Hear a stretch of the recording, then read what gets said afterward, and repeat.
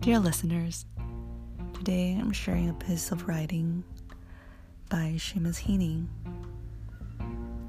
I came across one of his essays, which is titled The God in the Tree, Early Irish Nature Poetry, and naturally I was very excited to see what he has found and was sharing. So he actually contains a lot of collection of poetry with Celtic roots and more recent work around the trees and sacred trees and just the nature and landscape. And I'll jump through a little bit, and here's the opening paragraph. Early Irish nature poems have been praised and translated often. Their unique cleanliness of line has been commented on. The tang and clarity of a pristine world full of woods and water and birdsong seems to be present in the words. Little jabs of delight in the elemental are communicated by them in a note that is hard to describe. Perhaps Wordsworth's phrase, surprised by joy, comes near to catching the way some of them combine suddenness and richness. Certainly, it would do as a title for these 8 lines, 22 syllables in all, which have etched themselves in the memory of generations, and in English usually go under the title The Blackbird of Belfast Lough. And here it goes. A small bird let it chirp from its beak. I heard wood notes, wind-gold sudden, the Lagan blackbird. In its precision and suggestiveness, this art has been compared with the art of Japanese haiku. Basho's frog plopping into its pool in 17th century Japan makes no more durable or exact music than Belfast blackbird clearing its throat over the loch almost 1,000 years earlier. And this gives very nice opening to this entire essay, which is maybe about 20 pages, and I'm going to skip to a poem and a story, I believe, particularly about all kinds of trees that are sacred or important in a lot of Celtic culture and literature. Here's the paragraph. And those green men remind me of another foliate head, another wood lover and tree hugger, a picker of herbs and drinker from wells.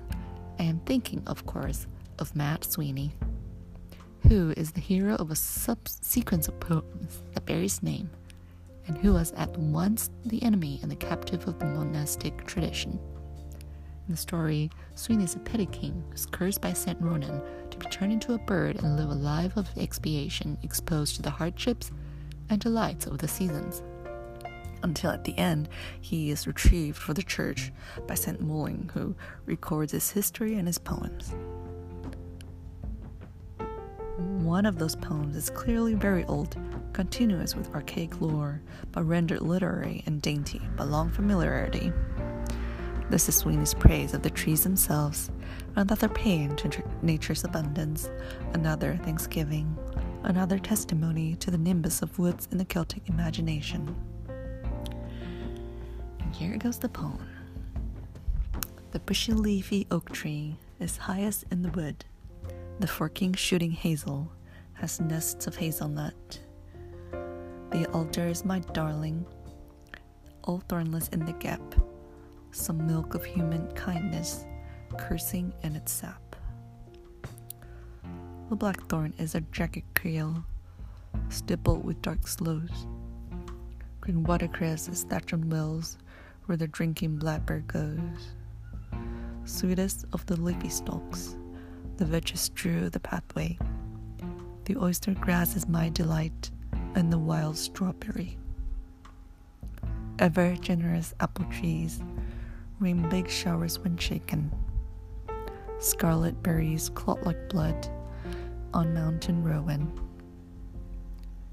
Briars curl in sideways, arc a stickleback, draw blood and curl up innocent to sneak the next attack.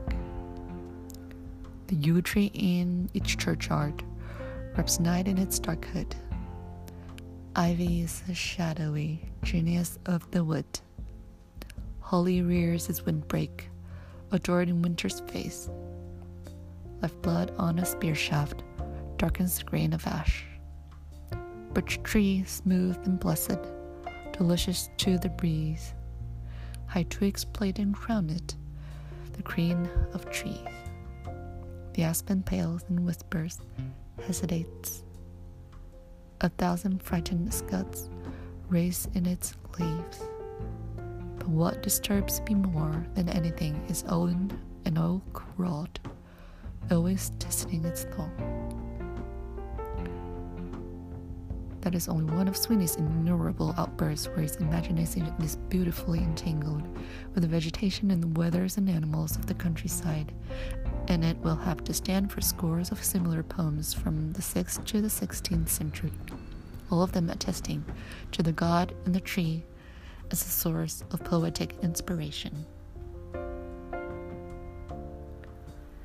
Here's the end of my reading of Seamus Heaney's work, The God in the Tree, and I highly recommend it to read this piece if you get a chance.